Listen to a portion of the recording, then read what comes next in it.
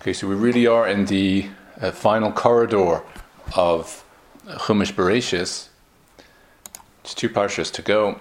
And I think what's very interesting to note about Parshas Vayigash is what it teaches us about how to define the beginning and the end of things. By which I mean, as we know, very often the events of life, while it's still going on, it's very difficult to look back and really understand it or make any sense of it. As long as one is in the middle of the process, one doesn't really have all the pieces. It's only when one sees the whole thing through with hindsight, one is able to see, so now this is the meaning of that, and things become much clearer. But what our parsha teaches us is that as much as when you're in the middle you don't fully understand and you only understand at the end, sometimes what you think is the end isn't the end. It's still the middle. And maybe it's even just the beginning. Which means as much as you've attained some understanding of the particular circle that's been closed, that might be a smaller circle within something much bigger. It could be a small wheel within a big wheel. Or perhaps more accurately, it could be a small cog, which even as it comes full circle, just gets the bigger wheel moving even a little bit. And what I mean by this is that there's been much confusion over the last couple of weeks in the sense of where is Yosef and no one knows, and why is all this happening, and he's a slave he's in prison, and the brothers are in distress, and all of that now breaks open in the beginning of Vayigash, because when Yosef says, I'm Yosef, everything is revealed, everything now is understood. And Yosef himself proceeds to discuss things in this very way. Whatever happened between us, you sold me, you thought it would lead to a bad outcome, in the end it led to a good outcome, so all's well that ends well, and everyone has a measure of understanding. The only thing is, things haven't ended. From a certain point of view, they're just beginning.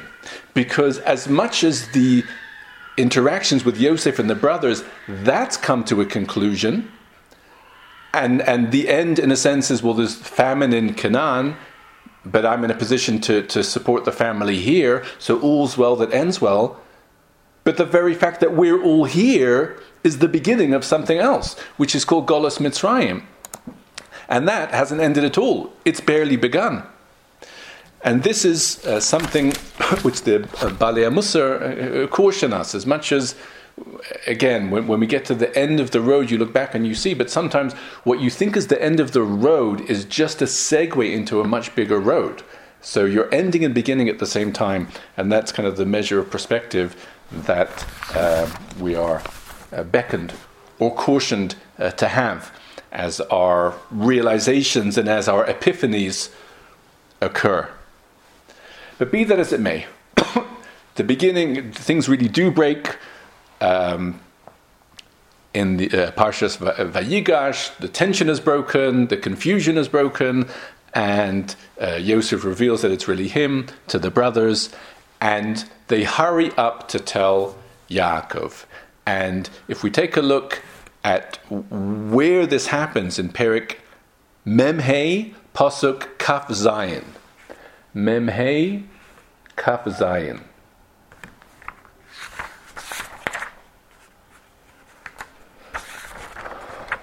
So they say to Yaakov, Od Yosef Chai, and he's in Mitzrayim, on top of the world.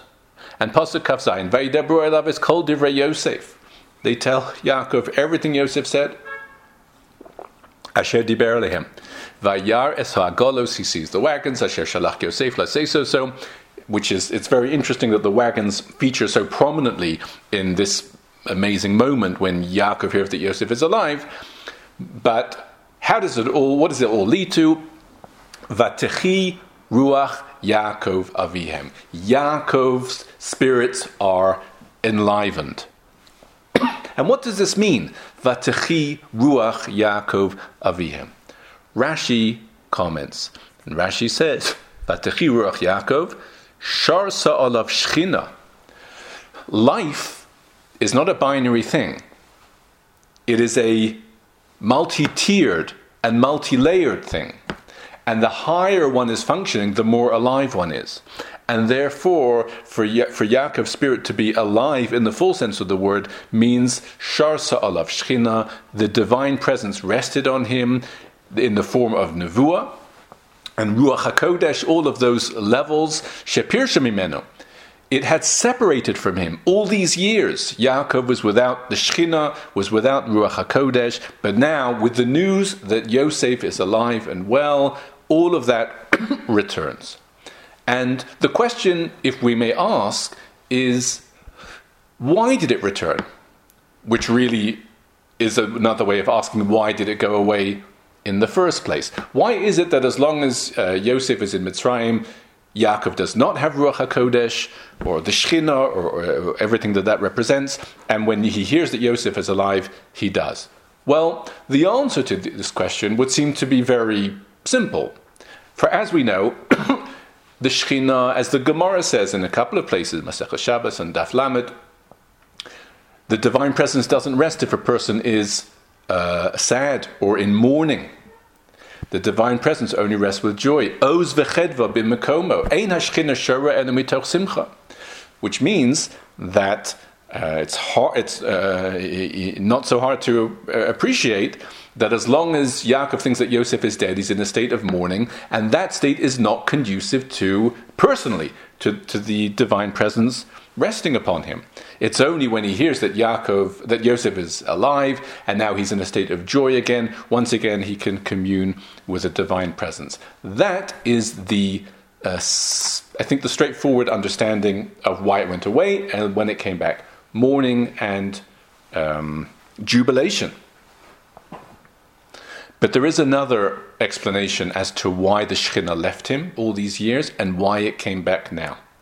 And it's found in the writings of one of the Gedolim from the Beis HaMedrash of the Gaon, of the Vilna Gaon, and his name is Rabbi Isaac Chevra, Rabbi Isaac Chevra.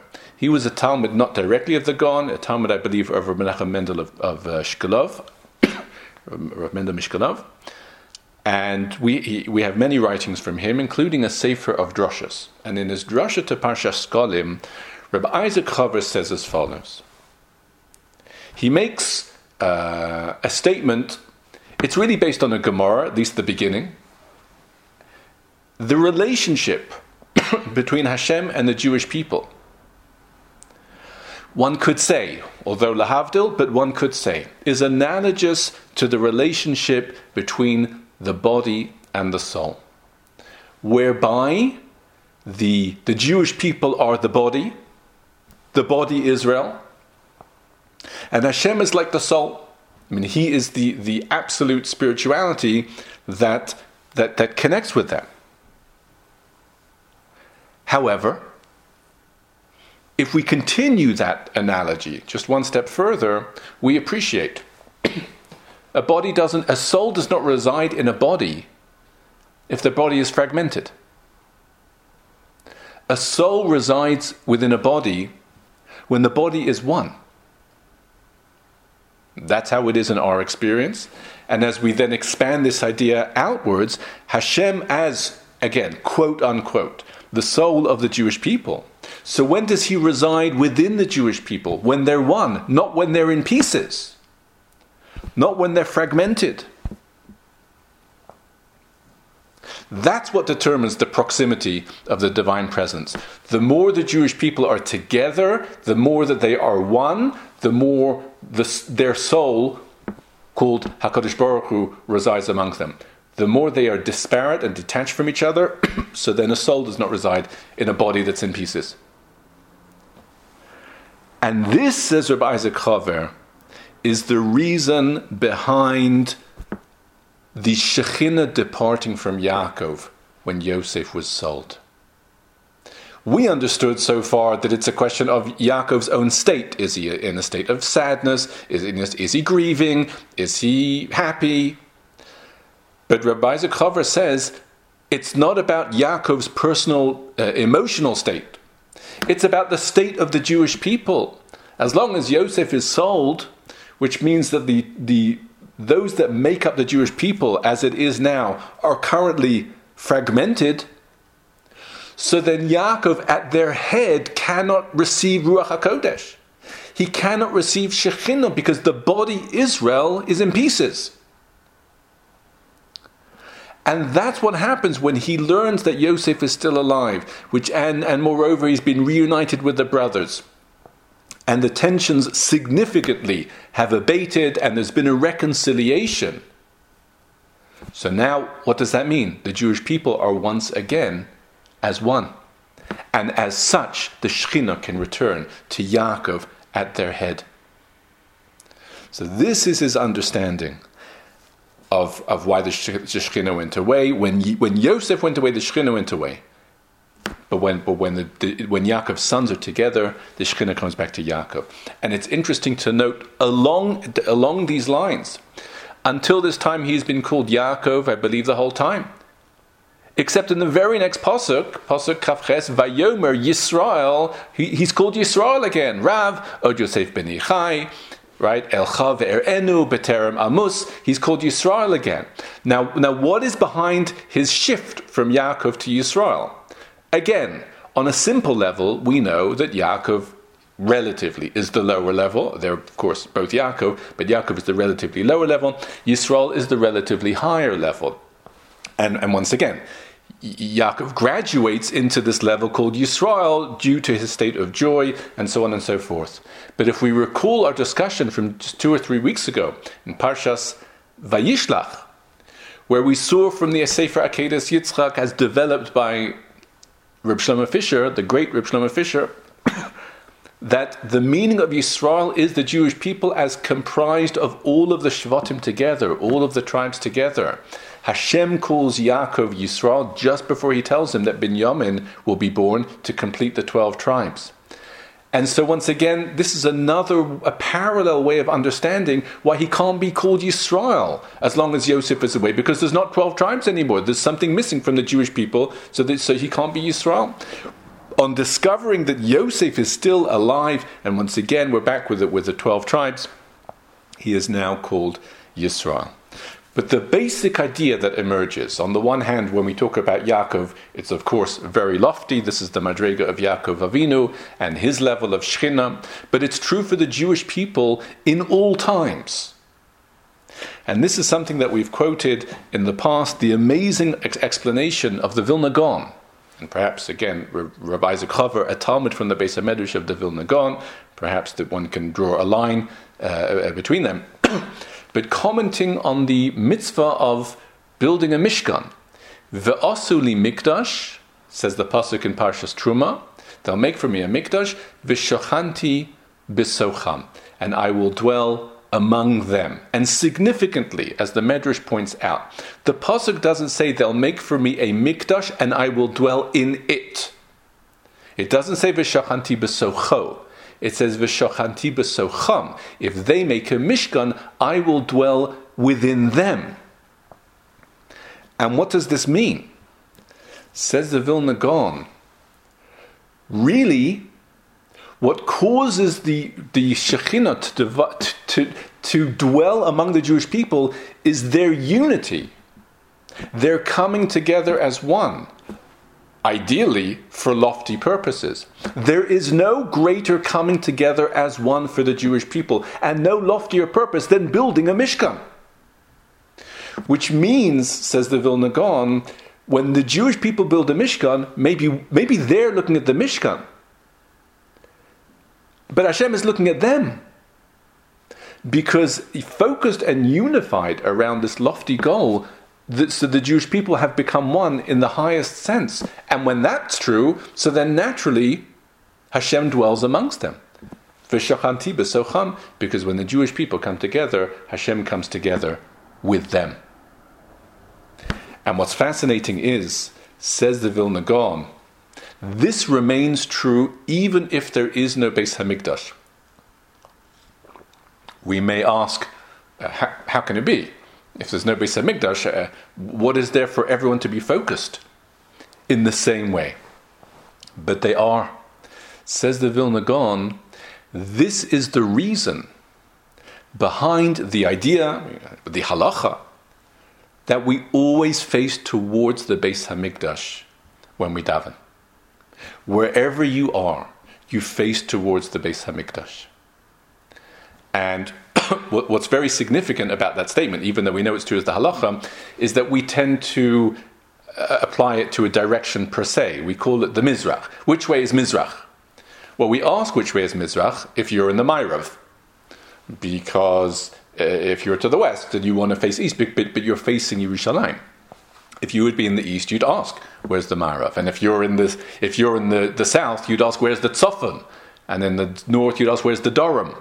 So, in a sense, the word Mizrach, as a practical term, is not the essential term, because then you miss out on the very profound idea that you're facing towards the Beis Hamikdash. And why is that such a profound idea? Again, one may have understood on a personal level, the Beis Hamikdash is the holiest place, and that's where you want your tefillas directed to, Zeh Shar HaShamayim, etc. But the Vilna Gaon says no, or not only that.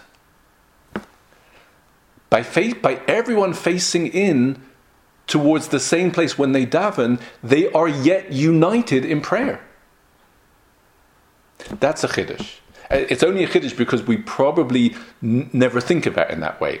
When a person faces wherever he faces, it might not occur to him to be conscious of the fact that every other Jew who's davening at the moment is facing the same place as I am. We don't think about other Jews davening when we're davening. And of course, you need to focus on your davening. Okay, some people will start later, some people will start earlier. It's a collective over time. But in the end, the fact that everyone is facing the same place, that's what's so significant about it. The Jewish people are yet united around the place of the Beis Hamikdash, even when the Beis Hamikdash is no longer there, through their tefillahs, and that augurs well for the tefillah to be accepted, because what brings the divine presence closer to the Jewish people, if not the Jewish people being united. So it's worth a thought. Obviously we need again to focus on the davening, but even just to take a moment out when a person is every other person that's davening at the moment is facing the same place that I am, and you're part of the Jewish people of the Jewish people at prayer. And indeed, and just to conclude this segment, but of course it's very apropos of the time where the Jewish people need the Shekhinah to be close to them, and the Jewish people have come together in order for that to happen. If not consciously, but the Jewish people have come together. And we say in Shabbos Mincha, that in a sense, we need to reach that time of the week in order to express certain profound truths. But we say to Hashem, Ata Echad, V'Shimcha Echad, you are one, your name is one, Umi Ka'amcha Yisrael, Goy Echad Ba'aretz. Who is like your nation Israel, one nation? And Goy Echad Ba'aretz, we might think again on a basic level is, well, there's one of them, or they're unique, but Goy Echad Ba'aretz means in the same way that Hashem is Echad, there's only one of Him and He is one, so too, who is like the Jewish people when they are Goy Echad Ba'aretz, when they are one, when they come together as one, there's nothing like them. And as so many people have expressed, during these weeks, of course, it's tragic that tragedy had to bring the Jewish people together. But the hope is always that togetherness will stay with them, will outlive everything else in this situation, and the Shekhinah should remain close with the Jewish people, leading them ever upwards. So these are some comments with regards to the Shekhinah leaving Yaakov when the Shvatim were disparate and detached, and returning when they are united. That's a call for the ages. So Yaakov realizes that he needs to go down to Mitzrayim, although many Mefarshim explain that he wasn't planning initially on going down to live there, maybe just to see Yosef. His words are Elcha ve'erenu b'terem amos, I will go and see him. But Hashem informs Yaakov that he really is going down because something else is unfolding now, and the Jewish people need to stay in Mitzrayim until further notice. And the Parsha details for us all of those in Yaakov's family who went down to Mitzrayim, and that's in Perek Mem Vav. from Pasuk Ches to Pasuk Kaf Zayin. So that's a good 20 or so psukim telling us exactly who from each family as it goes through. And I'd like to highlight two parshanut points within this description. And I'll preface by saying that the 70 souls who go down with Yaakov to Mitzrayim are really divided into four because they're divided into their mothers. Leah, Rachel, Bilhah, and Zilpah. And they are presented as such. Four subgroups, each one with their mother. And that is all the more reason to see whether the presentations of each of these four groups is identical. And if not, we will be wanting to know why not. And so how do we begin? And both of these diyukim are from Meshech Chochmah, and as is his way, firstly to notice these things. I wonder how many times can one read Parshas Vayigash and not pay attention to the different presentations? One really begins to feel that you're not learning the same chumash that the Meshech Chochmah is, because he's just seeing things that we're not. But that's chinuch in itself. In summation, every mother's group is labeled with the words kol nefesh, right? All the souls are such and such in number. For example, let's see a couple of examples so that it's as clear. In Pasuk Tes Vav, so we're working now in Perik Mem Vav. Now in Pasuk Tes Vav, which has been describing the family of Leah, so it says, Eile b'nei Leah, asher yalda leYaakov b'fadan Aram, etc., etc. Kol nefesh banav ubnotav 33. Right? The totality of the souls from Leah were 33. Okay? Kol nefesh. Similarly, if we go to Pasuk Kaf Beis, which is Rachel, a somewhat briefer Pasuk, but Pasuk Kaf Beis, Eile b'nei Rachel asher yalda leYaakov Kol nefesh arba'a asar. So basically, the tally of the number of souls is introduced exactly like that. Kol nefesh. Why is this so significant? Because one of the mothers does not have it. And that's Zilpah. We don't often get to talk about Zilpah and Bilhah, but here she is in the Parsha. And in Pasuk Yud Ches, so the order is interesting. First Leah, then Zilpah, and then Rachel. Okay, so in Pasuk Yud Ches, Eile b'nei Zilpah, asher nasan Lavan elei bito, v'atele des eile leYaakov, so she bore these for Yaakov, sheish esrei nafesh, 16 souls. Which there are. If you count them, there's 16. The point is, what's missing is the word kol nefesh. And that omission requires our attention. Every other mother is kol nefesh, and for Zilpah it's just sheish esrei nefesh. What is the meaning of this? What's behind it? And Meshech Chochmah asks, and Meshech Chochmah answers. One of the members of the Zilpah family, actually the daughter of Asher, is mentioned in Pasuk Yud Zayin. And she is, of course, the famous Serach. Pasuk Yud Zayin says, Uvnei Asher. Who are the sons of Asher? Yimna v'yishba v'yishbi uvriya v'serach achosam. And the sister Serach. Serach is an extremely significant person in many of these events. The Chumash only mentions her by name. That is to say, she's Serach, and now you know she's part of the family. But as we know from Masorah, Serach was actually involved in many key events in all of these situations. And she had a Arichos Yamim, because she's alive when they go down to Mitzrayim, she's still alive when they come up. What is the first moment of fame for Serach? Is breaking the news, or sharing the news with Yaakov that Yosef is still alive. The brothers were concerned. Yaakov is perhaps frail. He's been in such a broken state all of these years. Who knows? You go and tell him that Yosef is alive. The shock itself could do all sorts of damage, or worse. So how do you... Even good news has to be communicated carefully in a situation like that. And how did they do it? So the way they did it was that Serach was very musical. And she had her lyre or her whatever it was, her harp. And she starts playing. And together with the playing, she starts to kind of sing very softly, Od Yosef Chai. So it wasn't said to Yaakov abruptly, in a way that could shock him, but rather he begins to hear strains of this idea, and when he first hears it, he's not even sure he's hearing correctly, but he's able to absorb in a way which is not dangerous for him, the news. So finally, when he hears Od Yosef Chai, he's been able to acclimatize to it. That is Serach Bas Osher. And that is the first place where she plays, well, dare we say it, an instrumental role. But it continues.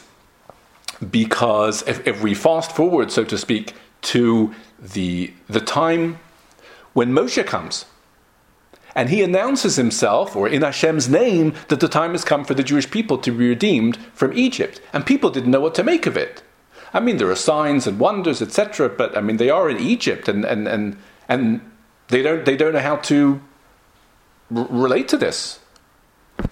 However, as we know, there was a certain phrase which was entrusted to certain people, first by Yaakov and then by Yosef. That would be the phrase with which the Redeemer would introduce himself. And that phrase is Pakod Yifkod. The double expression of Pakod Yifkod, or as Hashem says, Pakod Pakadati. What is the significance of Pakod Yifkod? That we may need to wait till Parshas Shemos to open up a little bit more. But it's almost like the code word, so to speak, for the Geula. It's the watchword for Geula. Except almost no one knew this. And the Medrash Pirkei Rebbe Eliezer says that when Moshe came and appeared to the elders of the Jewish people, and they're not sure, and they're discussing and debating and deliberating, and they don't know, so they went and they asked Serach. I mean, Serach has such vast wisdom and experience. So they made their way to where she was. And they said, the son of Amram has arrived, Moshe, he claims to be the Redeemer, we don't know what to make of it. And Serach said, tell me exactly what he said, word for word. And they reviewed it, and they started with the beginning of the message, Pakod Pakadati. And Serach said, stop, I've heard enough. Because Serach was perhaps the only remaining person from the original group who knew that Pakod Pakadati would be the way the Geula would begin. And she therefore encouraged them. This really is the one, and from there they moved forward. So once again, we see Serach placed in this way. She has knowledge, she has information, she's able to advise people. And in the end, amazingly, she even advised Moshe Rabbeinu himself a year later concerning a certain matter. When the time comes for Bnei Yisrael to leave Mitzrayim, so as we know, Yosef adjured his brothers and their descendants to take him with them when they would leave. The problem was, Yosef was in an iron coffin at the bottom of the Nile. And that's a problem, because they're going and no one knows where he is. As Mefarshim explain, Paro had discontinued or disallowed any contact with Yosef's coffin in order just to completely... This is part of not recognizing Yosef. If you don't recognize Yosef's contribution to your country, you do not take kindly to people making pilgrimages to his gravesite. And therefore it fell into... people no longer knew where Yosef was. You had generations and they didn't know. But one person knew. And the Gemara in Sota, on Daf Yud Gimel, the end of the first parak, says that when Moshe wants to make good on his on the oath that his ancestors took to Yosef to take him with, he went to Serach and says, I'm looking for Yosef. Where is he? Serach's the only one who knew.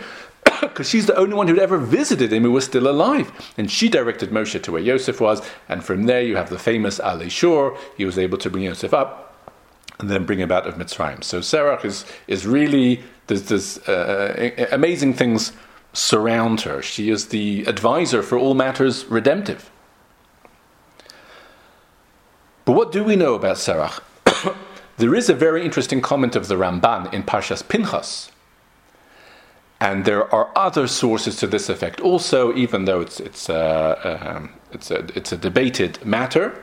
But the Ramban states that Serach was not Asher's actual daughter. Rather, Asher's wife already had Serach as a baby from a different marriage. So Serach was Asher's stepdaughter. The Ramban refers to Targum Onkelos.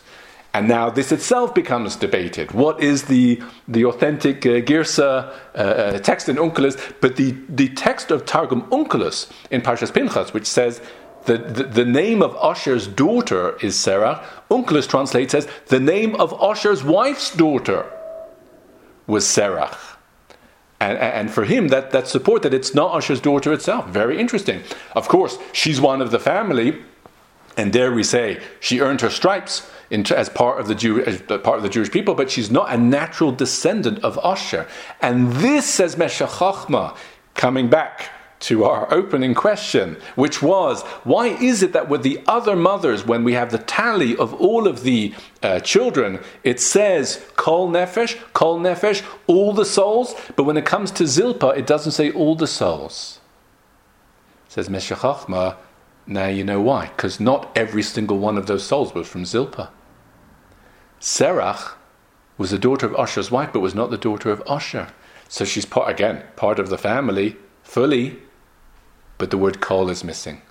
The souls are from Serach.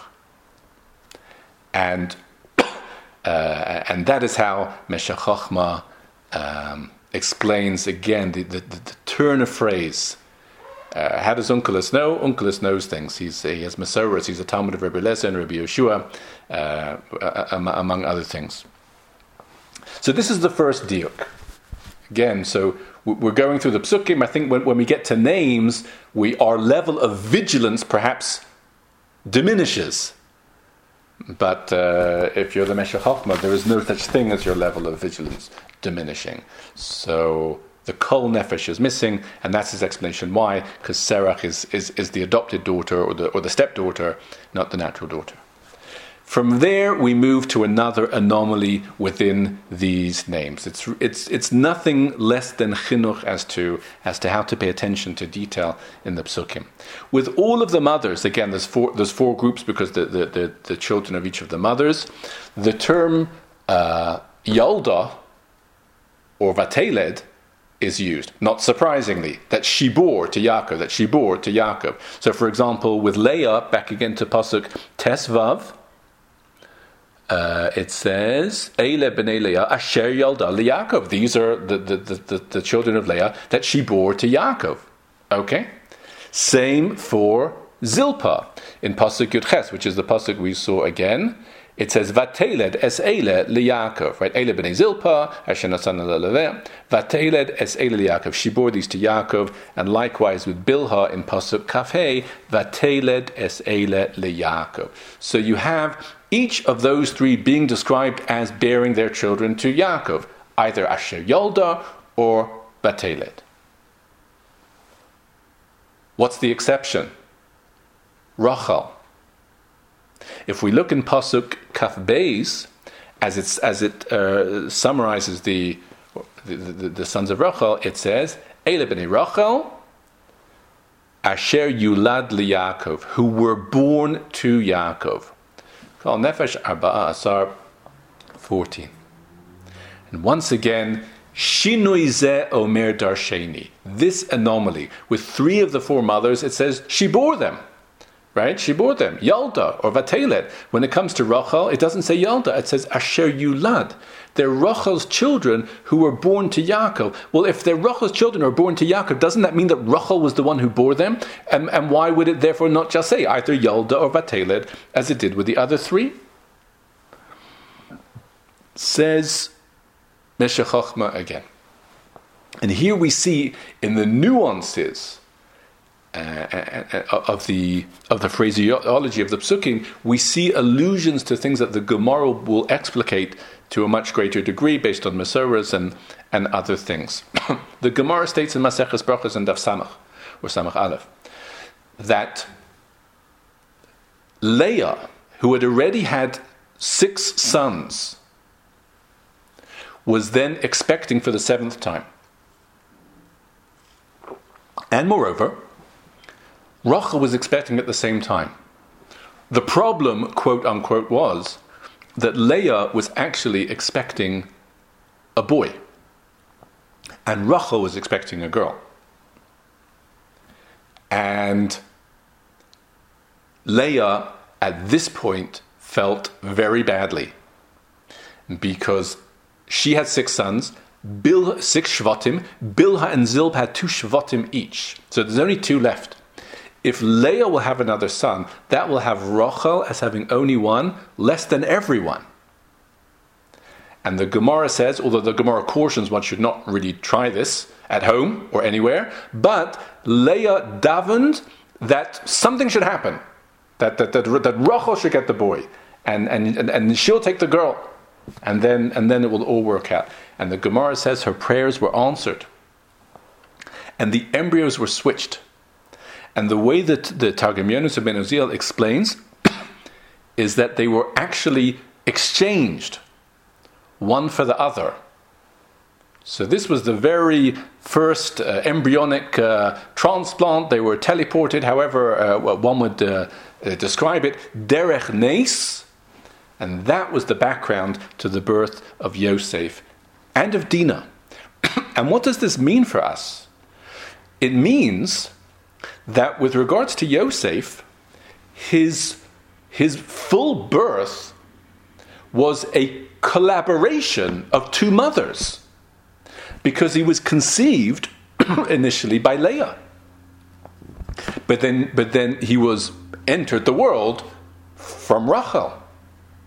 And without going into details, because it's a discussion that we've had on other occasions, there are potential ramifications from this discussion to a question which is quite prevalent in our time, because we know that it is possible for, now scientifically, done, that the baby begins with one mother but then is carried to term by another mother. Who's the mother?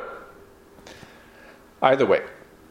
So Yosef was conceived by Leah, but then moved to Rachel, carried to term by Rachel, and born by Rachel. The converse is true for Dinah. She was conceived by Rachel and then carried to term by Leah.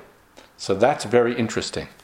By the way, says Meshech Chochmah in last week's parsha, 2 weeks ago, in Parshas Vayeshev, this will explain to us, again, the attention to detail. When Yehuda tells the brothers that instead of killing Yosef or just leaving him to rot in a pit, maybe they should sell him to Mitzrayim so that at least there he'll survive, but he'll be out of the way. V'yadeinu al tihibo. Let us not cast our hand against him. Ki achinu b'sareinu hu. He's our brother. He's our flesh. Says Meshech Chochmah, how is he your flesh? Because he's your brother. So why do you say achinu b'sareinu? He's achinu. He's your brother. B'sareinu doesn't seem to be saying anything more than achinu. He's only your flesh. He's not really your flesh. I mean, he's your brother. He's your blood relative. He's your flesh relative because he's your brother. So what does b'sareinu add to achinu? But actually, says Meshech Chochmah, it does add. Because ach, generally, in the Chumash, as the Gemara states in Maseches Yevamos, the word ach generally will at the very least denote a paternal brother, right? They have the same father in common. So all of Yaakov's sons, for example, are achim in that respect. They don't all share the same mother. But b'sareinu, what does b'sareinu denote? There is a Mishnah in where is it? In Arachin, I believe. The Mishnah talks about, or Edius, the Mishnah talks about the various materials that are given to the child from the father and from the mother. And what does the father give? The father gives the bones and the sinews and the nails, etc. And what does the mother give? The blood and the flesh. So what does Bisarenu mean? Achinu means our brother from the same father. Bisarenu means our brother from the same mother. That's why, and the Vilna Gaon says similarly, that's why when Chava is created or formed or fashioned, so what does Adam say? Vayomer Adam, Zos hapam, on this one occasion, Etzem meyatsamai, uvasar mi bisari. This is the only occasion where both the bones and the flesh are coming from the same person, because Chava came entirely from Adam. In the future, it will take two. One to provide the etzem, one to provide the basar, barring cloning. So, achinu bisarenu means our father, our brother from the father, our brother from the mother. The only problem is, who's talking? Yehuda's talking. But Yehuda's mother is Leah. So how can Yehuda say about Yosef, Bisarenu? He's our brother from the mother. They don't have the same mother. Yehuda's from Leah. Yosef is from Rachel. But according to the Gemara, as explained elaborated upon by the Targum Yonasan, you understand why he says Bisarenu, because from a certain point of view, they do share the same mother. They were both conceived by the same mother, both by Leah. So just to see how this idea goes through the parshios and the precision of phraseology, etc. But what does this mean for us? Says Meshech Chochmah, the Gemara states in Maseches Nidon, Daf Lamed Aleph, that whenever you talk about a woman and you say Yalda, that she bore, in the full sense of the word, it's the entire process. Not surprisingly, meaning from conception to birth. Here, the Torah didn't say Yalda with regards to Rachel. And now we know why. Because the full process in terms of her children did not happen to Rachel. The beginning of the process for Yosef was from Leah. And therefore, as much as fundamentally Yosef is Rachel's son, but because the process was not completely generated by Rachel, instead of laying the emphasis on her and saying Yolda, as it did with the other mothers, it says Yulat Yaakov, was born to Yaakov. And you get the picture. Yosef is the son of Rachel, born to Yaakov, because part of the process was actually done by Leah. So once again, these such subtle shifts, Yolda, Yulad, and everything that comes out. What was interesting is, I was curious, because as we said before, as surely as Yosef was not born entirely from Rachel because he was conceived by Leah, well, Dinah wasn't born entirely from Leah because she was conceived by Rachel. But what the pasuk does say Yolda with regards to Leah. But how can it say that? Dinah is also mentioned in the pasuk.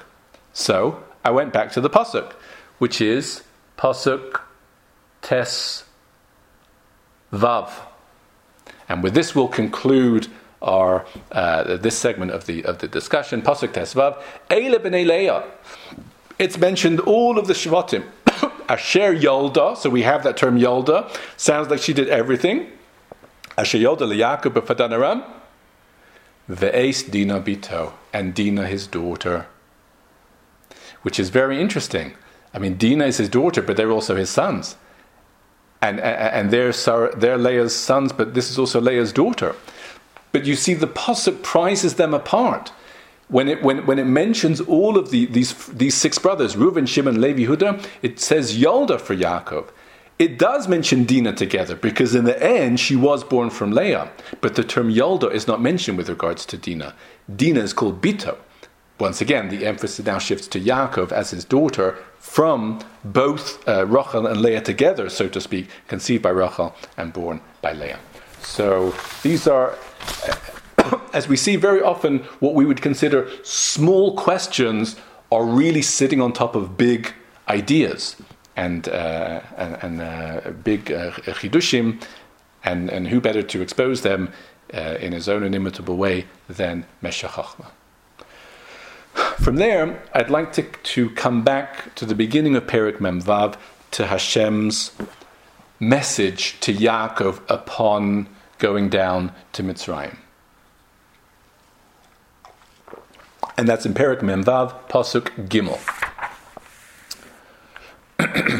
Vayomer, again, Perek Memvav, Pasuk Gimel. Hashem says to Yaakov, Anochi hakel Elokei avicha, Al tira me'edar Mitzrayim. Do not be afraid of going down to Egypt. Ki legoy gadol simcha sham. I'll make you into a great nation. So Hashem says to Yaakov, don't be afraid to go down to Mitzrayim. You tell a person not to be afraid when they are afraid. If Hashem is telling Yaakov, don't be afraid, it means Yaakov is afraid. Why is Yaakov afraid? Well, any number of reasons. But the Beis Halevi says the significant fear of Yaakov is that the entire distinct and special family that he's worked to develop as Avram, Yitzchak, and then Yaakov could just disappear. Could just disintegrate. They could dissolve against the broader Egyptian nation. And Yaakov is afraid. But then Hashem says, don't be afraid. But why not? So obviously Hashem's assurance. But Pasuk Daled, Hashem says further, Anochi eredimcha Mitzrayim, I will come down with you to Mitzrayim. V'anochi alcha gam alo, and I will rise up with you, gam alo, rising up. Interesting expression. Alcha gam alo. And that's why you shouldn't be afraid. Because I'll go down with you to Egypt, and I'll come up with you from Egypt. And what does that mean for Hashem to go down with Yaakov and to come up with Yaakov? Well, on a simple level, it means to protect him. He'll accompany him to protect him and keep the Jewish people intact. But the Beis Halevi explains differently. Beis Halevi says that the concept of Hashem ascending or descending, where Hashem is infinite, means people's recognition, the world's recognition of Hashem, rises or falls. That's what it means for Hashem to go down or to go up. It means as recognized by the world. Are people God aware or not? And with this promise, Hashem vouchsafed to or pledged to Yaakov something profound in the extreme. Hashem is saying to Yaakov, the goal of the world is only fulfilled if its inhabitants recognize its creator. But when you go down, I will go down. And when you go up, I'll go up. And what that means is, Hashem has pledged. Do you want to know why the Jewish people will never disappear? Because the world needs to be aware of its creator, and I'm telling you now, that awareness will only ever come through the experiences of the Jewish people. When the Jewish people are at a low, so I will also be at a low, and people will say, well, where is God? And when the Jewish people are at a high, that's when I will also be elevated, so to speak. And the Psukim speak in this way of Hashem being elevated. That's what it means. Ascending in the sense of being universally recognized, which was what the world needs in order to function meaningfully. And that is tied to the destiny of the Jewish people. In one sentence, what Hashem is saying to Yaakov is, I will allow the world to recognize me specifically through the success of the Jewish people. There is no greater promise than that. Because the Jewish people cannot disappear now. Because Hashem has attached His name to them. If they disappear, so to speak, His name disappears. That's impossible. And that's the promise to Yaakov.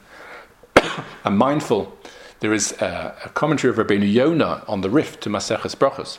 Talmidei Rabbeinu Yonah, what's called. And in the 5th parak, he quotes a pasuk in Yeshaya. And the pasuk says, I believe some of it is familiar, the concept, Achein ata kel mistater. Indeed, you are a hiding God.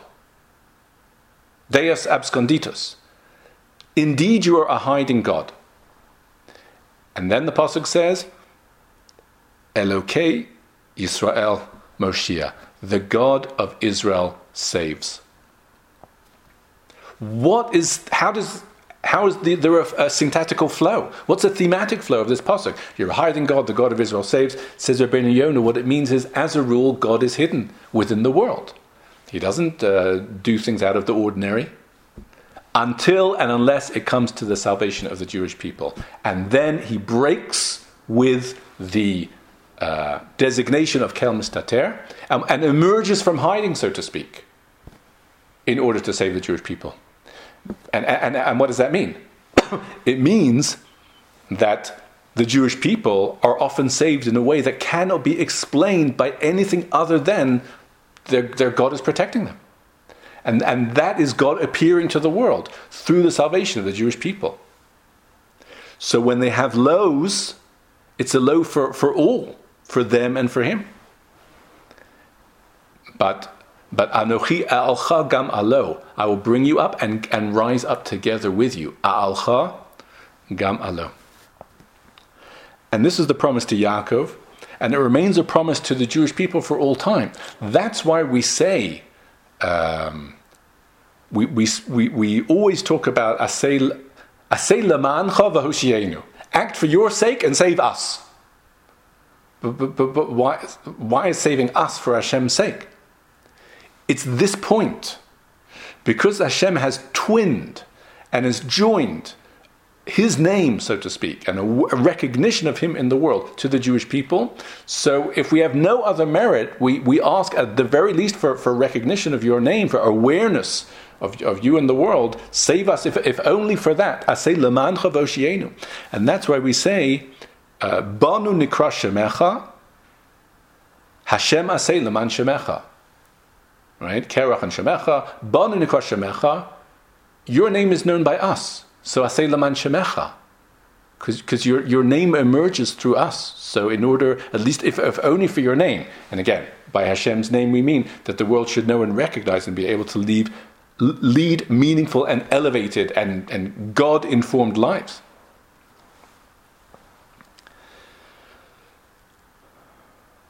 And in fact, I think this will explain to us one other thing. It's a most profound idea. And as we survey the history of the Jewish people with their highs and their lows, and the lows of the Jewish people are unbearably low, and then their highs are stunningly high. And as we say, Ein mazal li Yisrael, as Rav Soloveitchik used to explain, mazal, from the word nozel, is how things flow from each other. Nozel means to flow, and mazal is a flow. It's a flow of events. It's a flow of how one thing leads to another.